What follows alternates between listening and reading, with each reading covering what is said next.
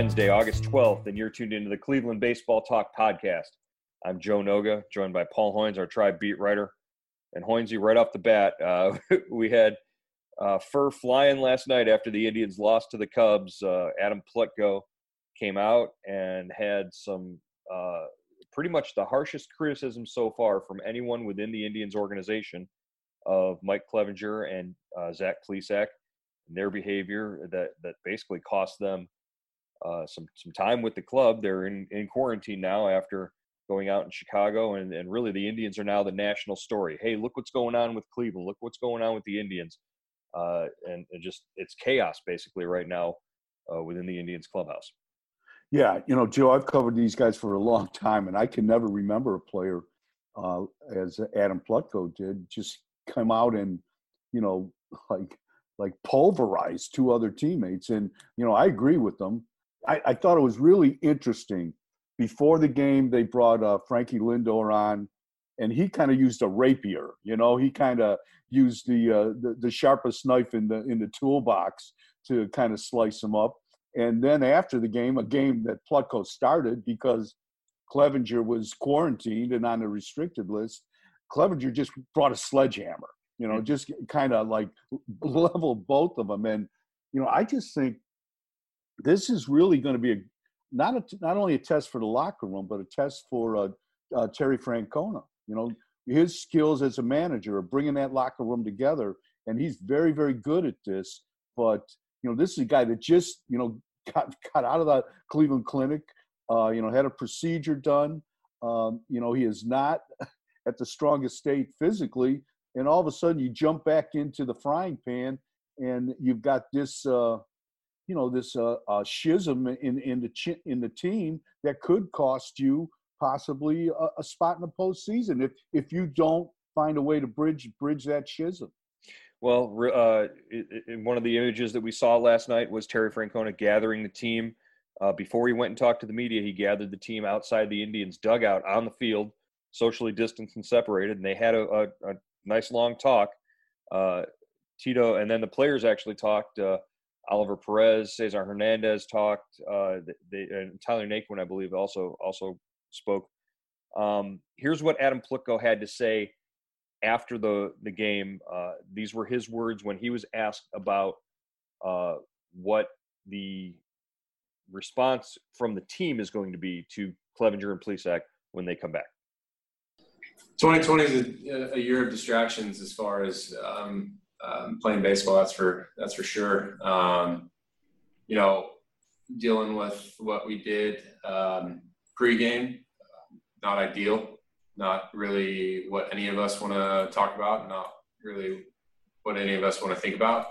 But the reality is that's where we're at right now. So, it was another distraction for us tonight, and I'm not going to say that that's the difference maker, but it contributes. No of the 28 other teams playing games tonight. No other team had to deal with what we had to deal with tonight, and it is what it is. Hey Adam, how do Mike and Zach get back your trust? I think that's a question for Mike and Zach. They hurt us bad. They lied to us. They sat here in front of you guys and publicly said things that they didn't follow through on. And it's going to be up to them. It really is. And, I'll let them sit here and tell you how they're going to earn their trust back. I don't need to put words in their mouths. The term that I continue to hear, and excuse my language, is grown-ass man, right? So those grown-ass men can sit here and tell you guys what happened and tell you guys what they're going to do to fix it. And I don't need to do that for them. Okay, there's Adam Plutko. They hurt us bad. They lied to us. They sat there in front of all you guys and publicly said things they didn't follow through on. He also decided to use Mike Clevenger's own words against him, said he'd heard the phrase grown-ass man used with regularity in conversations about keeping the COVID protocols. And he said, so these grown-ass men can sit here and tell you what happened the next time you guys talk to them and what they're going to do to fix it. I don't need that. I don't need to do that for them. Basically, Adam Plutko, who has an infant son at home, a wife and an infant son at home, and that he's trying to protect, and really is coming forward and standing up for his own teammates. Yeah, that was like a powerful moment. The question was asked that kind of elicited this response.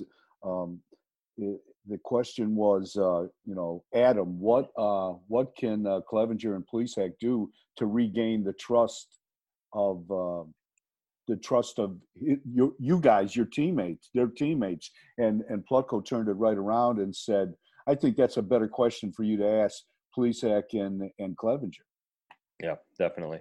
Let's jump in, and we asked our subtext subscribers on Cleveland.com to give us their responses to what Adam Plutko said and his approach, and what they would say to Mike Clevenger and Zach Plesac, and how they think the team is handling things. This is a texter from Mount Vernon, Tom from Mount Vernon. They put everyone at risk, including Cookie and the older staff and coaches. They're at great risk. What puzzles me is Clevenger's speech for Plesac, never admitting that he was part of it. I agree with Plutko's comments. Now you are forced to discipline them, and in a short season, hurt your team's chances of making the playoffs. Just like you said right there, Hoynesy. I don't know. We've said this before, Joe, but in any other baseball season, what they did is going out and having dinner, having a few drinks, whatever they did. That's not a bad thing as long as you make it back to the hotel. You don't break curfew. But this is not the time to do that, and they picked the worst time to do it. And the thing that's aggravating, I think people don't understand or can't get wrap their head around is just what that texter said. Clevenger, being the veteran, Plesac's almost a rookie, and so you cut him some slack there. But Clevenger's been in the big league. He's been around over 3 years. He knows what's going on, and for him not to come forward as soon as Plesac got pinched was tough. And then to sit there and basically stand up for Plesac in a team meeting, and then to fly home with the team. I mean, that's really as that's just a violation of the trust of the players, as Clevenger said in his comment. Here's a comment from Megan in Powell, Ohio. I think Plutko sums it up really well. Their teammates are hurt and disappointed and have every right to be angry. They have all made sacrifices to make this season happen, and Plesac and Clev didn't do their part to support the team. Their actions were selfish and belittling to the team. This is such a short season to make sacrifices in. Teammates have every right to be mad and disappointed, especially with Clev's cover-up and getting on the team plane. This will be a long forgiveness process. Clev and Plesac blew it. And we did hear those sentiments echoed early on Sunday when Shane Bieber said, we love Plesac, we support him, but he blew it. And that's exactly what this texter, Megan from Powell, is saying in her comments. Yeah, Megan hit the nail on the head right there. Another texter from the New York area code. She says, or this individual says, I think the player's response is key. They should be angry. They should have a say in the punishment. I hope mercy is shown. So on one hand, yes, Terry Francona said this hurt us bad. We don't want to be vindictive, but that's what this texter is expressing here. The idea that maybe you show a little grace and don't come down too heavy on the guys. But again, they have to understand how serious this was. Yeah, and I think if they don't get it by now, they're never going to get it now, Joe. I mean, what they're going through right now, being on the restricted list, being in quarantine, being publicly humiliated, from coast to coast on 30 baseball teams. There's guys scratching their head and wondering, what are these two clowns doing? Right. What don't they get it? So, I mean, that's part of it. And now, even if they get out of quarantine, which I guess maybe could end today or Thursday, maybe. Right. They're going to end 72 hours. 72 hours. So they've got – then they start getting tested daily, and they're still on the restricted list. So we still don't know when they can be activated. Clevenger's already lost one start. Plutko is scheduled to start this weekend in Detroit, I believe. Right. So that's two starts. In a short season, you're costing yourself money at the arbitration table. The same goes, and the Plisak's not eligible for arbitration, but he's costing himself time on the mound. And, no matter what happens to these guys, performance drives their careers. And, that is being denied them right now. And they did it to themselves. Right. And I don't think, I don't think missing a couple of starts, really hurts them financially or career-wise at this point right now, especially in this season. But in terms of what they had, at least what Plesac had going was he was at the top of his game. He had just worked 7 innings and struck out 8, and it looked unhittable against the White Sox.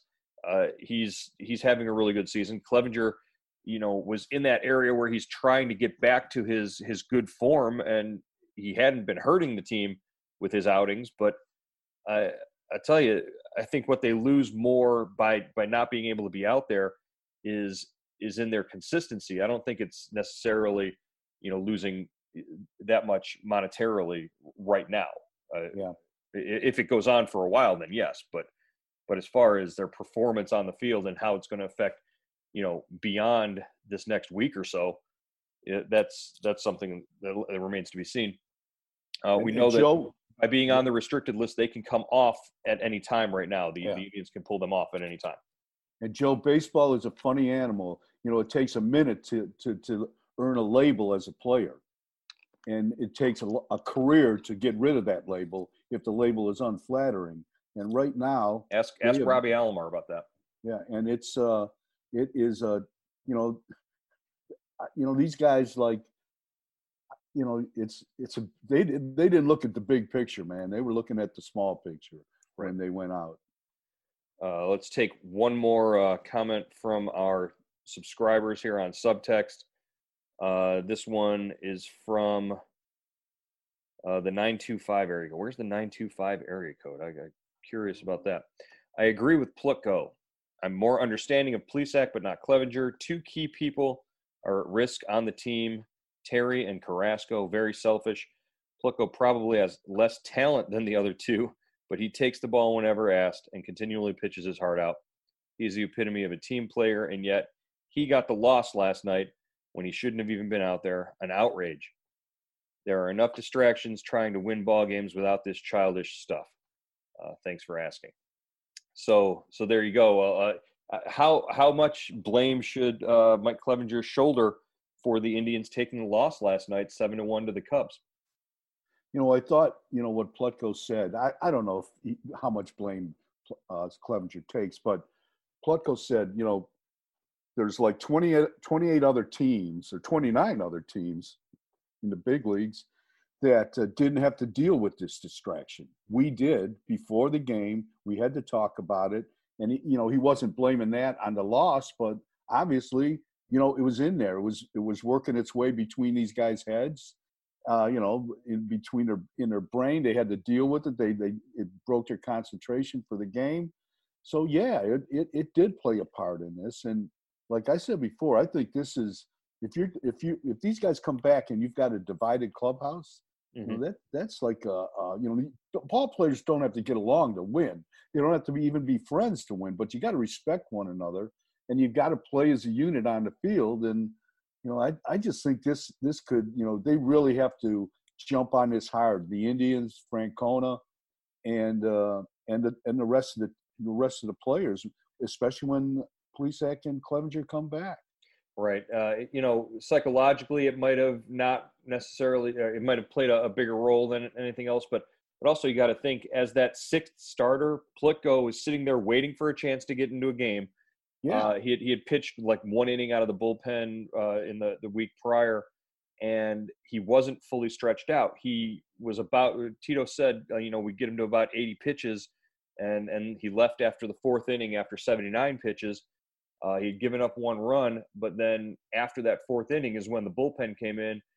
Cam Hill struggled, and Phil Maton, gave up the home run. That's when the the Cubs scored all the go-ahead runs, or all the runs that eventually gave them the win. Had Plutko maybe been stretched out a little more and been able to go one more inning, maybe the matchups are different, and you don't see the outburst of runs for the Cubs at that point. Who knows? But not going to pin it squarely on Clevinger, but yeah, Adam Plutko was definitely put at a competitive disadvantage by not, knowing ahead of time he was going to have that start, having it sort of sprung on him within 24 hours that way. Yeah, and what does this do to the rotation, Joe? I mean, the Indians had the best. They still have, I think, the best lowest ERA in the Right. American League as a starting rotation. But you had 5 guys kind of rolling along, and all of a sudden, bang! 2 of these guys are on a restricted list, or they're in quarantine, and you've got a couple. It came at the right spot in the schedule with 2 or 3 Right. off days. But Well, still, every other team is losing starting pitching to injuries because of this quick ramp up and the short season and all that.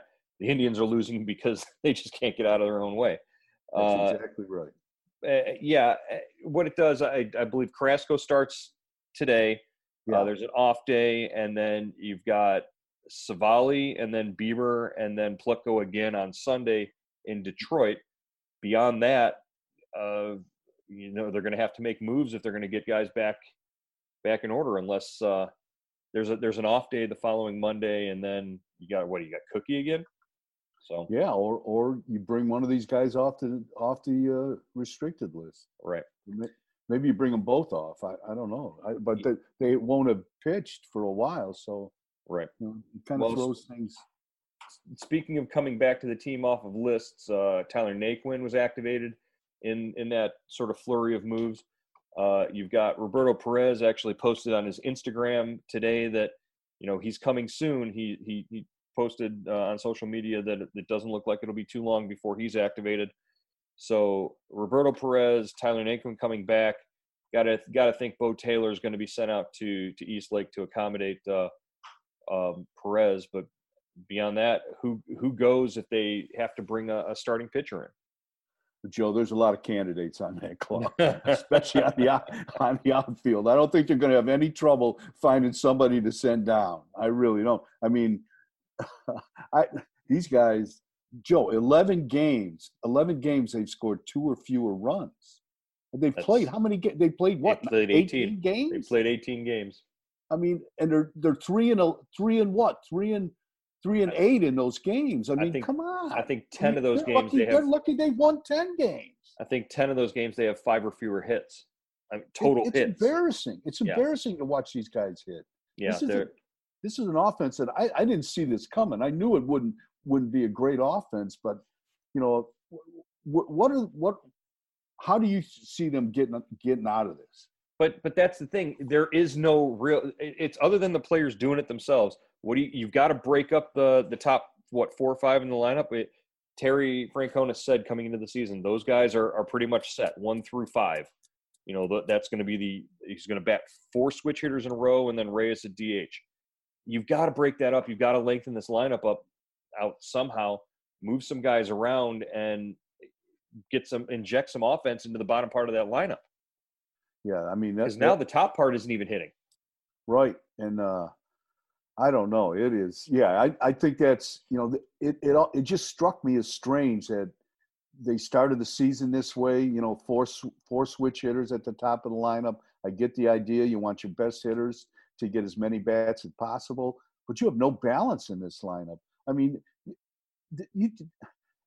with Domingo Santana, Sandy Leon, whoever you hit, in center field, DeShields, Zimmer, Mercado. I mean, pitchers go through those guys like it's a day at the beach. None of those guys offer resistance. And some of it is the pitching that they've faced so far.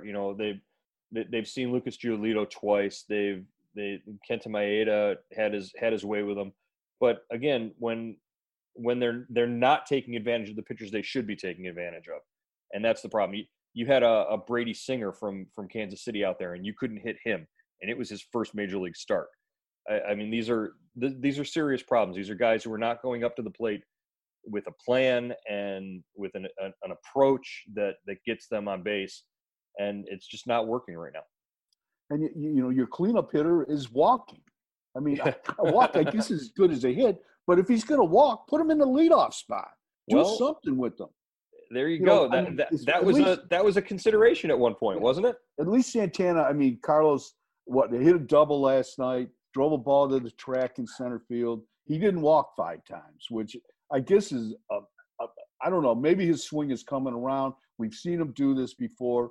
You know, Francona said, you know, Carlos is going to be okay, but you would like to see your cleanup hitter do something besides walk. Tito said take a shot, take his chance, swing the bat. Tito said that Carlos Santana's double and a couple of other swings in at bats earlier in that game showed him that, you know, Carlos is close. Carlos is going to start hitting. Franmil Reyes has been driving the ball up the middle a lot, which is really good. He's got hits in like 4 or 5 of his last 6 or 7 games.